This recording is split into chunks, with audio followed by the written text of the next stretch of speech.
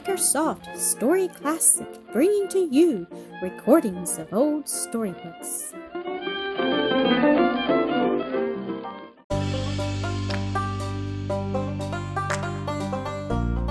The Thorn in the Nest, Episode 33. The storm was over, and the raindrops on tree, shrub, and flower glittered like untold wealth of diamonds in the bright rays of the newly risen sun. As Clendenin and Nell walked down the street together, there was nothing in the looks or manner of either to excite curiosity or suspicion in those who saw them pass. He left her at her brother's door with a half-playful order, not from the lover but the physician, to take some breakfast and go directly to bed and to sleep. "Not promised," she answered saucily, lifting a pair of bright, roguish, smiling eyes to his face. "I have not resigned my liberty yet, you know." "Ah, well, I think I may count on obedience," he said with the grave, tender smile that had first won her heart. "I want you to rest all day and let me come to you this evening," he whispered, bending down to speak close to her ear. "I have much to tell you, my darling. You have a right to know what so long prevented my lips from repeating the story you must have read 1,000 times in my eyes, if they spoke the true language of my heart.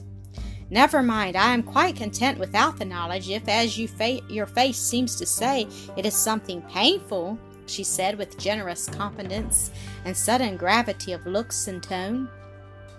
"Nay, dearest, you shall hear it. I will have no secrets from her who is to be bone of my bone and flesh of my flesh, the nearest and dearest of all created beings," he said, lifting her hands to his lips. Her eyes filled with happy, grateful tears as from the vine-covered porch where they had had their chat, she watched him hurrying away down the street, then turned and went into the house. "Was that Dr. Clendenin?" asked Claire, meeting her in the hall. "Yes. Why didn't he come in and take breakfast with us?" "I didn't ask him."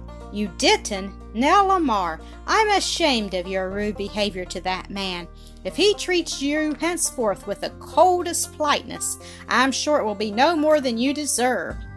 A curious smile trembled about the corners of Nell's lips for an instant, then was gone. "Flora has passed the crisis," she remarked, "and the doctor says will get well if she has proper care." "Oh, I am glad. Can you take my place for today?" "He wouldn't let me stay, and her mother would kill her with the fretting and worrying." "No wonder he wouldn't let you stay. You look wretchedly tired." "Yes, I'll go over presently. You'd better eat your breakfast at once and go directly to bed." "I will," Nell answered with unaccustomed meekness, and proceeded to redeem her promise without delay.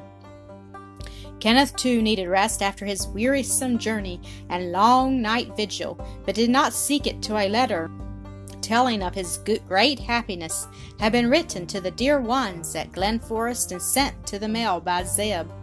Nell came down at tea-time to find the Major alone in the parlor. He looked up on her entrance with a smile that brought swift blushes to her cheek, then rose and came to meet her. "I know all about it, Nell," he said, giving her a brotherly kiss. "You have made me very happy by the wisdom of your choice. I shall be proud of my new brother. Ah, here he is just coming in at the gate. You must let me share the pleasure of his society now, and after tea I will take care that you have the parlor to yourselves." Kenneth's eyes shone at sight of his betrothed. Sleep had refreshed her and restored her bloom, and her simple white dress, with no ornaments save a few delicate, sweet-scented blossoms at her throat and in her hair, was very becoming. The Major kept his word, and early in the evening they found themselves sole occupants of the parlor.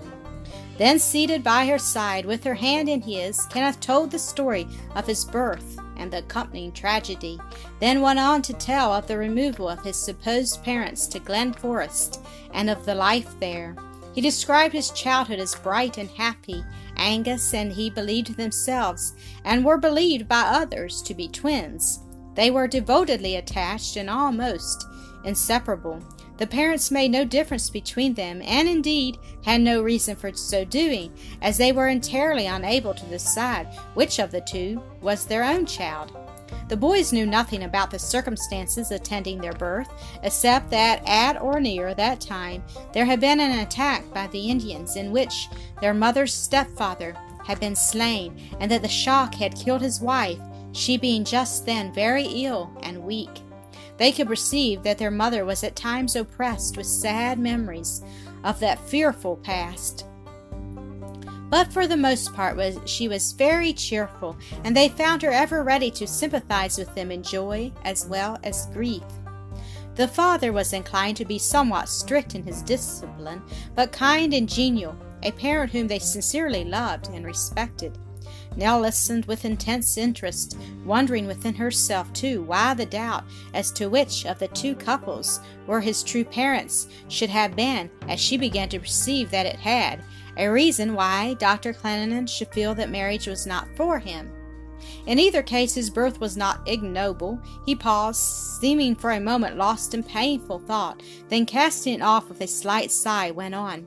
Yes, ours was a very happy childhood, till we, Angus and I, were about 12 years old. Then sickness and death came into the family, 2 little sisters being taken away within a few weeks of each other. The heart of the tender mother seemed well nigh broken, but alas! The time came when she was unutterably thankful for their early removal to a better land. There were still 2 little ones, a brother and sister left, and within the next 2 years Marian was born. Troubles came thick and fast during the first year of her life. There was a great and sudden change in our father. He had received a package of letters and papers from England, and from the hour of their perusal was a strangely altered man, silent, morose, disinclined to mix with his fellows, or even with his own family, and at times looking haggard and wretched in the extreme. It was a sad mystery to us boys, but mother, who seemed to have a sorrowful understanding of it, hushed every inquiry into its cause, and would suffer no allusions to it in her presence. A few months later came one of the sorest trials of my life, continued Kenneth, his voice trembling with excess of feeling. Angus, my twin brother, my second self, was accidentally drowned. I cannot dwell upon the particulars, but shall never forget the look of woe, her white, despairing face, as the dripping corpse was borne and laid down before her, nor the strange, unnatural laugh, the expression of mingled agony and triumphant pleasure, with which the father bent over his dead son, saying, "It's better so. Wife, why do you grieve? I've no tear to shed for him." I was inexpressibly shocked and very angry at what I deemed his heartlessness.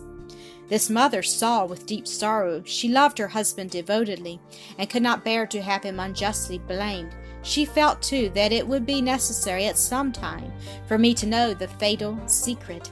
So one day, after the grave had closed over all that remained of our loved one, she sought me in my room and told me all. Her husband was an only child, had lost his father by death shortly before coming to this country. Of his mother he had no recollection, but had always understood that she had died soon after his birth. That, however, was not the case, and those letters from England had revealed to him the fact that she had only just died. At the time when they were written, died in a madhouse, having been in that condition for many years. Also that such had been her mother's fate, and that of several others of the family. In short, insanity was undoubtedly hereditary. From the moment of learning all this, he had felt that his doom was sealed, and that of each of his children also. I cannot describe to you the horror and fear that came over me as I listened to the tale. Then mother told me, oh, so gently and tenderly, of the mystery that hung over my birth, leaving, while it almost orphaned me, a faint hope that that fearful curse was not mine. And now, you know, sweet one, why, when I would fain have poured into your ear the story of my love, my lips were sealed. I could not ask you to link your life with that of one for whom so sad a fate might be in store. I dare not risk the transmission to future generations of a curse so fearful. But God in his great mercy has sent me the knowledge that it is not mine," he added with a look of deepest gratitude and joy.